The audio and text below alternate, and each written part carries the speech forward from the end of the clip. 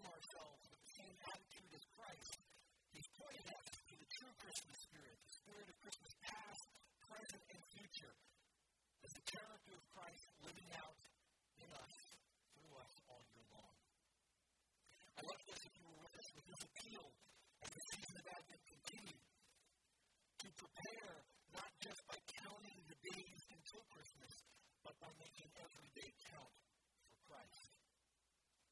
This morning, as we return to Peter's letter, we're going to find in just a brief number of verses that he is going to offer us practical and tangible guidance for living not only in light of Christ's first arrival on earth, but his awaited final return as well.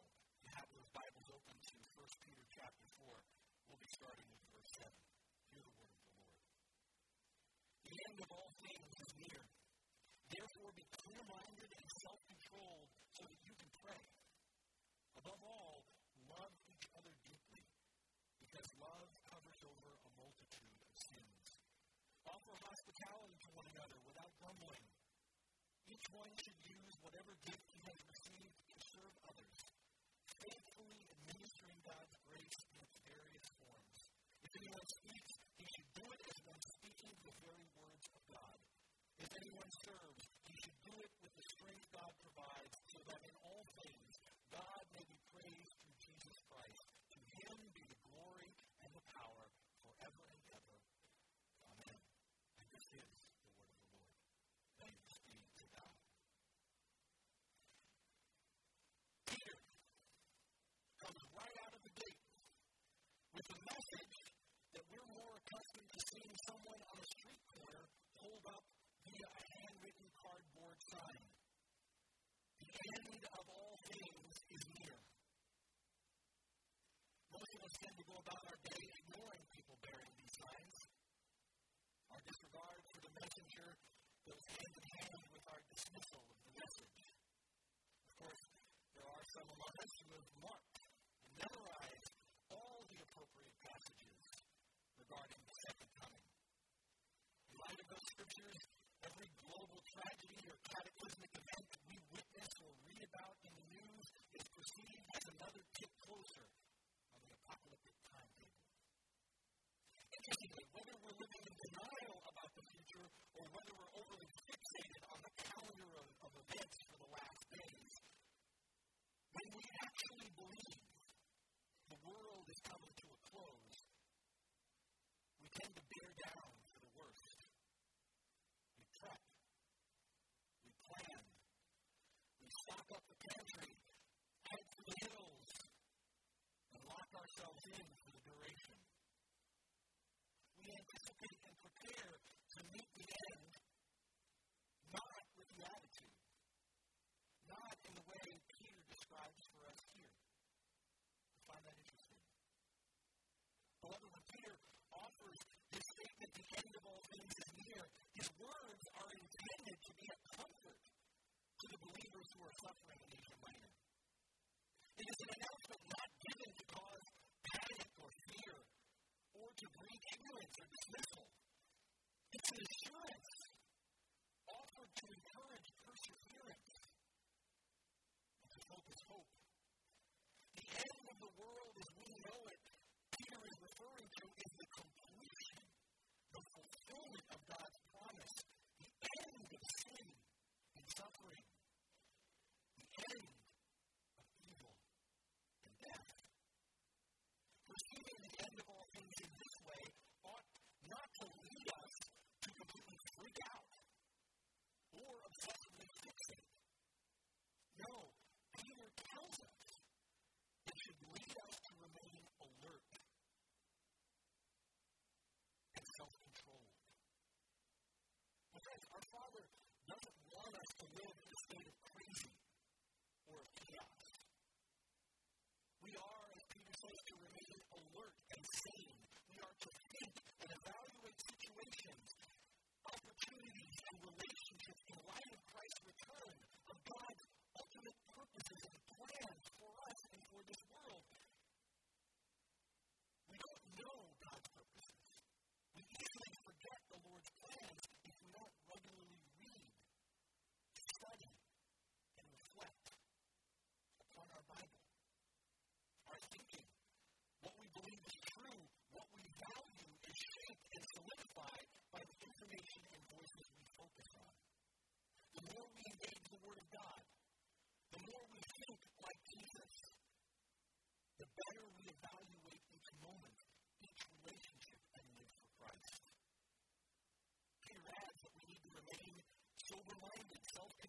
which means avoiding the intoxication with or the addiction to anything that inhibits the clarity and intimacy of our relationship with Jesus. If we continually get drunk on alcohol and drugs, yes. But if we continually get drunk also on money, power, possessions, our careers, our worries, any other concern above following Jesus, our head won't be clear. And our heart will be divided. The biggest indicator of a life that is insane, of a person who is anything but spiritually clean and sober, is that you're reacting and running around as if the world is on fire. And how many of us during this holiday season, that has been exactly our disposition? We're not responding according to reflection and insight. We're just constantly putting out fires. Fires that, by the way, you yourself started. Fires that you added fuel to along the way. And keep telling yourself, it's going to get better. You're going to slow down. You're going to get a handle on everything. But deep down, you know the truth. You're addicted. You worship chaos, not Christ. But these first few words, Peter is just, if you will, Peter is just reinforcing a foundation he started for us, he established for us earlier. We need to live in the light of the end, the final advent of Christ. If you will, the last Christmas we will ever celebrate. And what Peter does from this point on is to outline for us what living in light of the end consists of, how we are to live each day until Christ returns. I don't know if you caught this, and I hope your Bible is still open, but notice the reason Peter gives for staying alert and sober-minded. You see it? It's so that you may pray. My friends, this is worth remembering as Peter draws it out for us. Prayer is not a last-ditch effort when we've exhausted all other resources and possibilities. And for many of us, that's when we pray. We pray as our panic button. We pray as our break glass moment. Peter is delineating something very, very significant, simple but significant. Prayer is not our last-ditch effort. Prayer is the first step of walking by faith, of living in light of the end. I don't know if you struggle with your prayer life. I have. Both before I was a pastor I have struggled in my prayer life. And I don't know if you have ever struggled or are struggling now with your prayer life. But one of the reasons we often struggle with our prayer life, we struggle with prayer, is we lack sanity and sobriety in our lives. There are times when we may pray to become sane. We may pray so that we might get sober. But if we're consistently running around like crazy, if we're consistently drunk, in whatever form that may take, of course our prayer life is a mess. Peter is making a connection here. Being alert, that is focused and attentive. Being sober, that is clear-minded and self-controlled, leads to effective prayer. When we're focused and attentive to events, we interpret them correctly. And as a result, we're able to pray more intelligently and more appropriately. When we're clear-minded and self-controlled, we're able to pray not out of a sense of desperation or uncertainty. We're able to pray with confidence and in trust. Is our focus in the right place, church? Is our focus in the right place, Grace? I think if we opened our eyes, and truly saw the vast amount of people who need the Lord, I think if we opened our eyes and if we understood that the church is engaged in a battle for souls, and that the stakes are higher than any of us previously thought, I think we would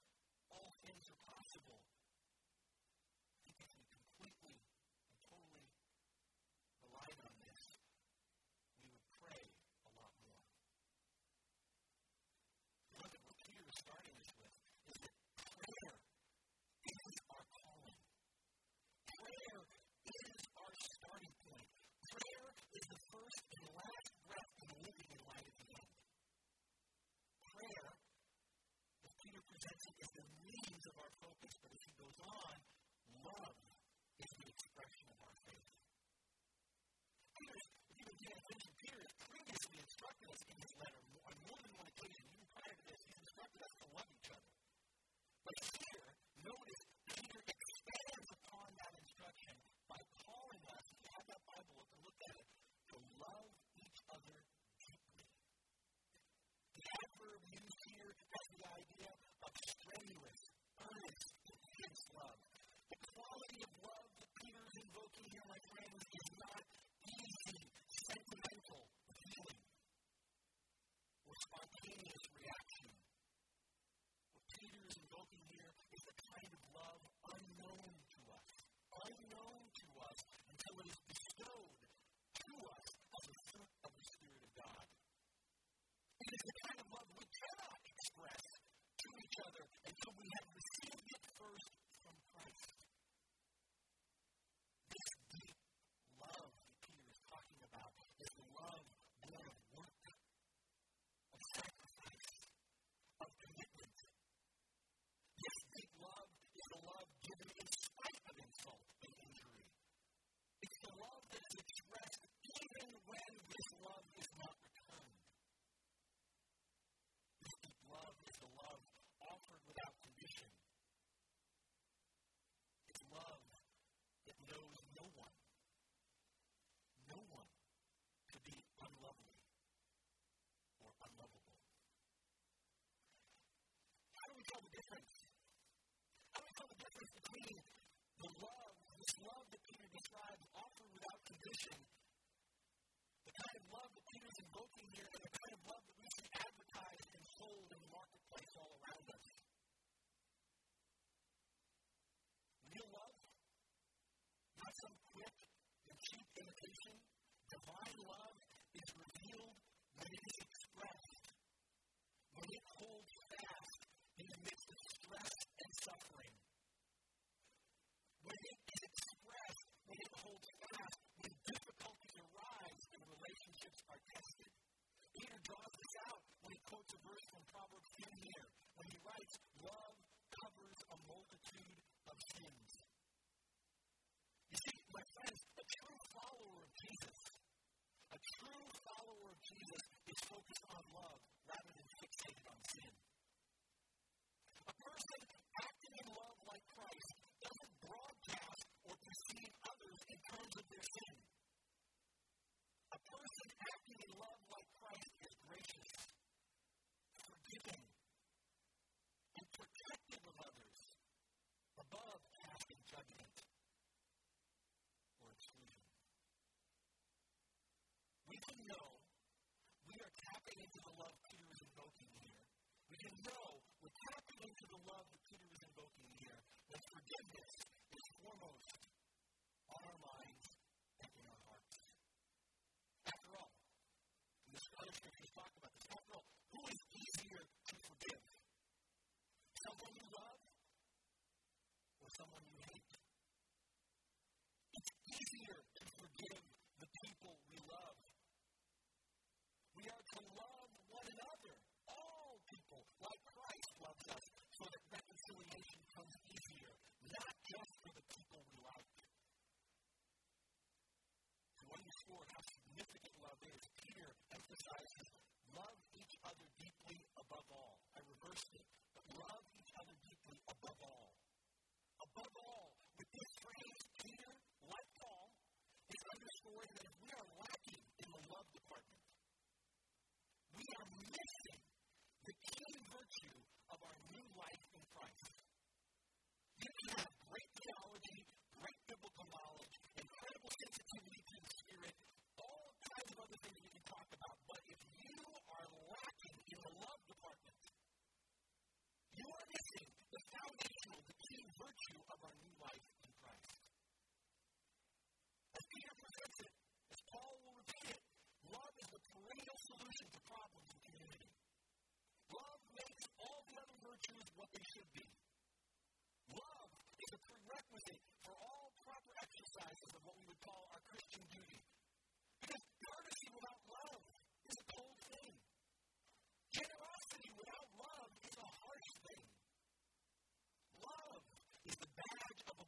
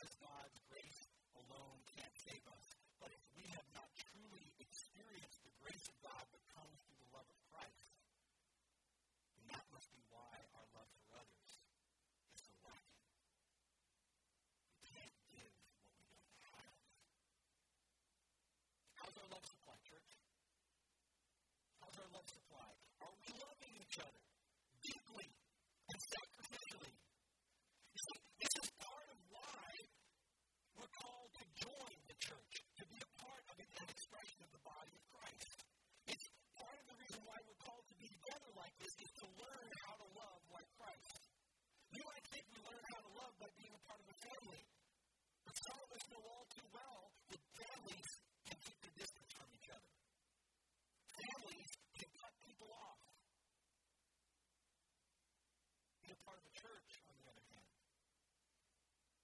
Be a part of a church long enough, and you'll find plenty of opportunities to keep loving people who aren't easy to love.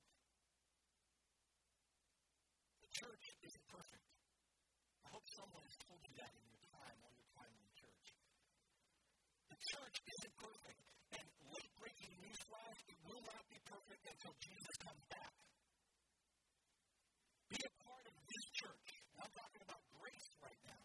Be a part of this church long enough, and you will be sinned against. Be a part of this church long enough, and your faith will be challenged. Now, before you start running for the door, remember what I said.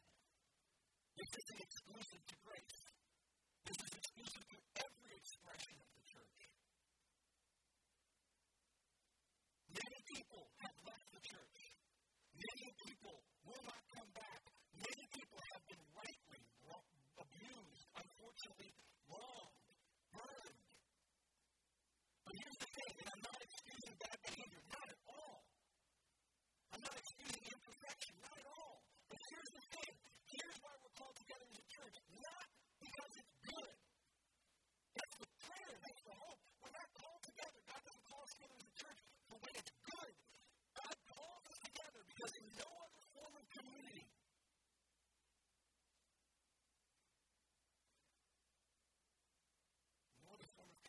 is it not about our wants, our needs, our preferences. It's about Christ.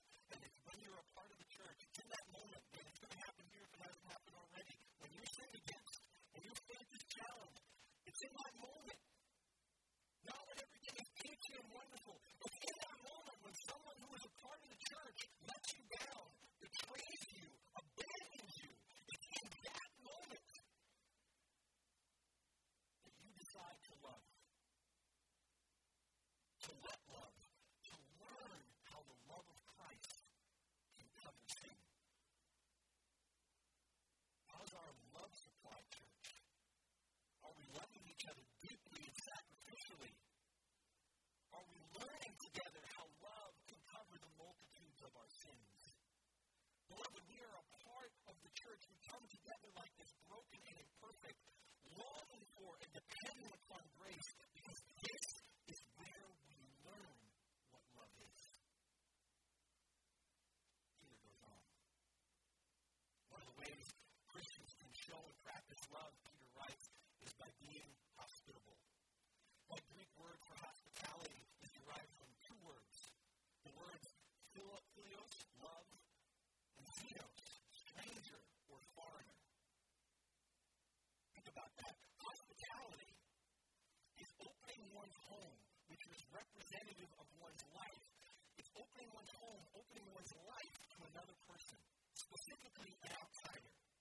Hospitality is making a stranger, someone you don't know, who doesn't know you, feel welcome and accepted. Hospitality is a tangible, inclusive concern for meeting the needs of a person beyond your legal responsibility, beyond your familial obligation.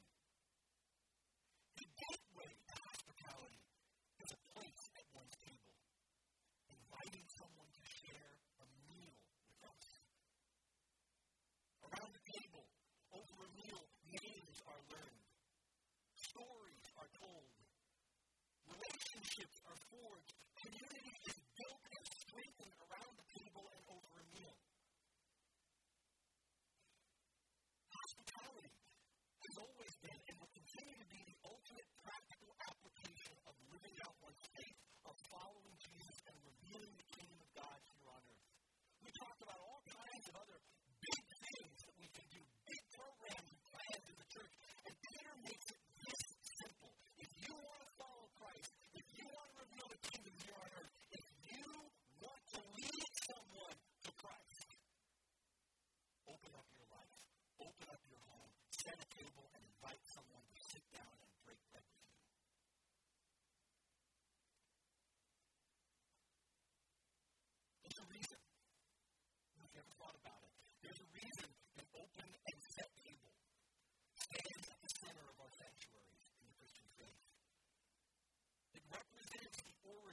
Genesis, the heartbeat of our rhythm as the church. Because, my friends, thanks to the hospitality of God in Christ, we are no longer strangers. Thanks to the hospitality of God in Christ, we are no longer hungry or thirsty. Thanks to the hospitality of God in Christ, we are no longer homeless. We are no longer without. But this table, this sacrament, is only a beginning. It's great that we have communion every week, but we are missing something if we simply come, receive, and that's it. This is the gateway to practice a lifestyle of hospitality. Sunday morning fellowship, whether it's at the communion table or over donuts and coffee or breakfast like we had it this morning, Sunday morning fellowship is just scratching the surface of what Peter is calling us to as followers of Christ. In other words, it's not enough for us to just care for one another. We all care about each other. Peter was saying, like Jesus, through hospitality, we need to take care of each other. If you really stop and think about it in your own life, I can only speak to mine, it's much more effective to share Christ. It is much more fluid to make a disciple for Jesus over a meal or a cup of coffee than it is in a classroom. Our classes here are great. Than it is during a worship service and we worship well together. Than it is even at a harvest crusade. Salvation comes, discipleship happens in a home, at a table. So I ask this again, church, I ask each of us, I ask this collectively, when was the last time you opened your home? When was the last time you had somebody in your house, more than somebody you know and enjoy being with? When's the last time you had somebody in your house you don't know? Someone who God told you to invite into your life, to open yourself towards. When's the last time you didn't worry about how late they stayed? You didn't grumble about the dirty dishes or something breaking? When's the last time you opened up your home, opened up your life to someone you don't know, who God told you to invite into your life, and you just listened? You just received the soul of another person. When's the last time you experienced the presence of Jesus through a stranger? I'm going to say something to you, but it's absolutely true. And yet it's a truth that many of us are not living out. Your house, your apartment, no matter how big or small, is a gift from God to be used to express the love of Christ. Your house, your apartment, no matter how big or small, is a gift from God to make others feel welcome and accepted. Your house or apartment, no matter how big or small, it has the potential, carries the potential as a gift from God to meet someone else's need, and in so doing become an embassy of the kingdom of God. When is the last time you crossed the threshold of where you live and considered that where you live, what you have been given, has the potential to be the embassy of the kingdom of God? This place is beautiful, it's sacred, but this is no more the kingdom of God. It has no more potential to be a sacred space where Jesus is present than your own living space. Peter concludes this portion of his letter talking about gift giving of all things. His wisdom, I think, is particularly helpful during this time of year when we're overly concerned with finding and wrapping presents for the people we care about. If we're still struggling with what to get for that special someone, or even if you believe this morning you finished your Christmas shopping, we'd be smart to pay attention to the advice Peter offers us here. Peter says, each of you should use whatever gift you have received to serve others as faithful stewards of God's grace in its various forms. See, Peter's operating assumption, his assertion, is God has gifted every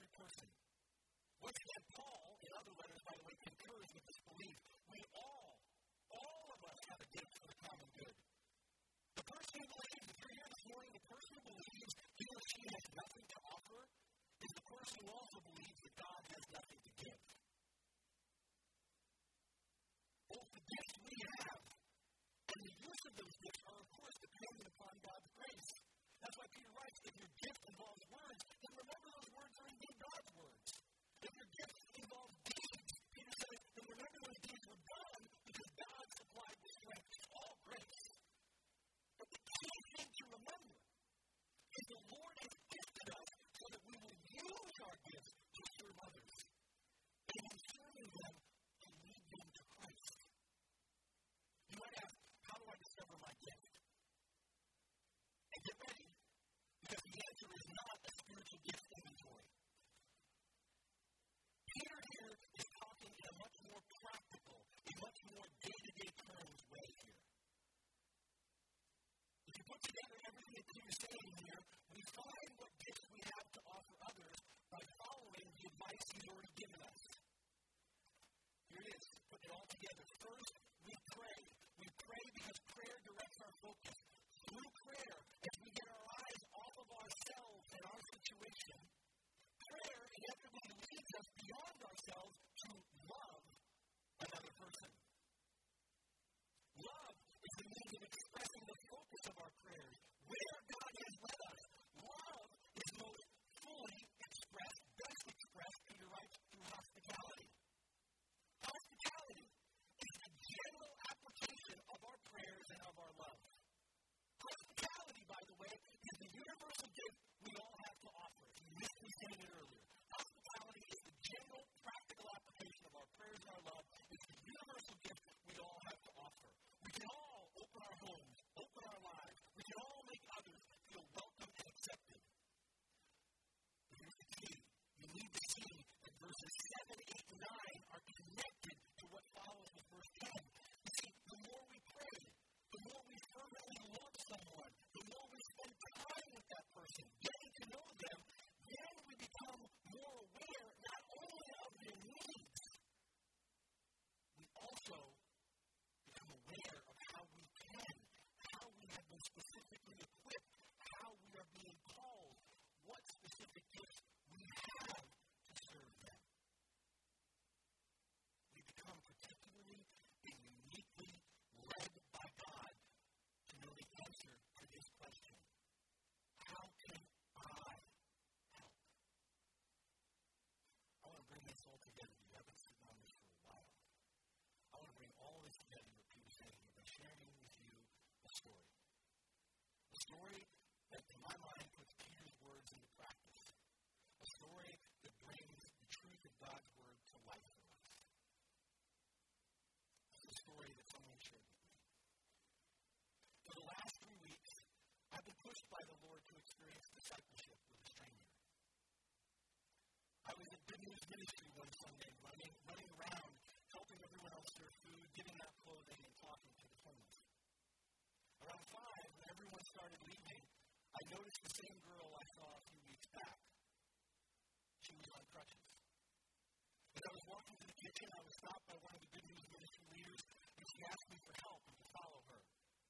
She brought me to the girl with the crutches, whose name I then learned, I changed it by the way, whose name I then learned was Samantha. The leader said, I need you to pray for her. I responded, of course, and got down on one knee and asked what has been troubling her and what she would like me to ask God to help her with. She told me her trials over the last 5 years with her health, not being able to work, and living out of her car. So I prayed with her for about 2 to 3 minutes. I was so touched to see the change in her facial expression, as well as the energy she was radiating afterwards. She was tearing up, and it was hard for me not to feel that too. As I said goodbye to her so I could finish wiping tables, the Holy Spirit nudged me to get Samantha's phone number. I wasn't sure why, but the Lord made it clear He still had some work to do through me. So I had Samantha call my phone to have my phone number. In this correspondence, this person goes on to share how the next day at work, the Holy Spirit told her to text Samantha to see how she was doing. Turns out, Samantha was having a pretty bad day, and once again, she writes, she felt that tug from the Spirit, and she invited Samantha over to share dinner with her and her husband. Samantha accepted their invite with no hesitation. In that correspondence with me, she goes on to write, I blessed the food and we ate the delicious dinner we had prepared. Afterwards, as my husband went into the other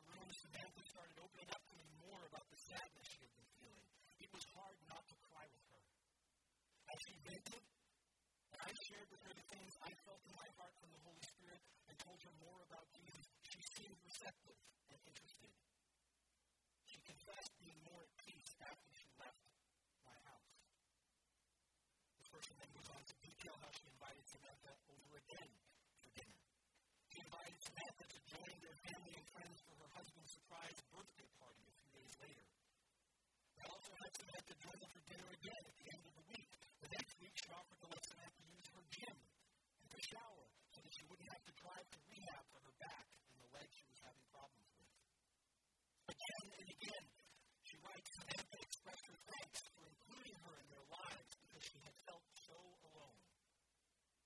Every time they gathered, they talked. Each time, after she first listened to Samantha, she shared some more about Jesus and the things she had experienced in her life thanks to Christ. As they spent time together, she noticed Samantha complained a lot about her back from sleeping in her car. So one day she offered her couch for Samantha to stay on for a few days. She writes, all along the way, every night I was praying for Samantha. Last Wednesday I fasted, and part of my prayers were for Samantha to find a place to live, as well as to be greatly touched by Jesus so she would grow in her faith. This person also very honestly confesses in this correspondence with me that one Saturday I found myself a little aggravated because I had so much going on in my house. Multiple friends stayed over and left my home a mess, which is hard for me since I'm a very neat and clean person. But that same Saturday, when she was not in the best of moods, she writes, Samantha approached her with a huge smile on her face. Guess what? My mom finally decided to help me rent a room. I'm moving to a place tomorrow. She concludes writing to me saying this. My jaw dropped and I started tearing up because I was reminded of how in the midst of our frustrations, we miss a lot of the big picture of what Jesus is trying to show us. With my husband by my side, I started to cry and apologize to the Lord for having a grumpy attitude. It was a beautiful moment as God showed me His grace and His power at work through me. I hope and pray that I can learn from this and continue to be like Christ to others. This is a true story about two people in our community. On the surface, it doesn't seem like this person did all that much, does it? And I want you to know it. It's not about the person. It's about the story. We talked and we both agreed on that, but I want you to know this person is younger than the average person, the average age of people in our community. I want you to know this person doesn't have much in the way of means. And if you were listening, this person's willingness to pray, to love, to look Samantha in the eye, to extend hospitality, and listen to Samantha's story enabled her dining room table to become the Lord's table. For her home to become an intersection of heaven and earth.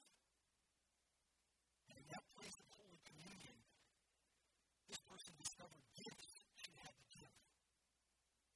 And through her service, through those specific gifts, all of the promises of the gospel were fulfilled by her loving obedience, forgiveness, healing, salvation, and hope. But more importantly,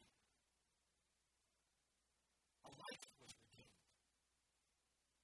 A life was set free and began to be made whole. The Lord did that through her. Isn't it amazing? That isn't supposed to be uncommon. This is what following Jesus is supposed to look like, my friends, in our day-to-day lives. This is not the exception. This is the norm. This is how we reflect Christ in us. We can create better programs. We can add more services. We can build a bigger church. But people come to Christ. Salvation comes into the life of another person. The kingdom is revealed on earth. We become a sign of the incarnation. The gospel of Christmas that God is with us. Just by doing this. Are we willing to take these steps of faith? Are we willing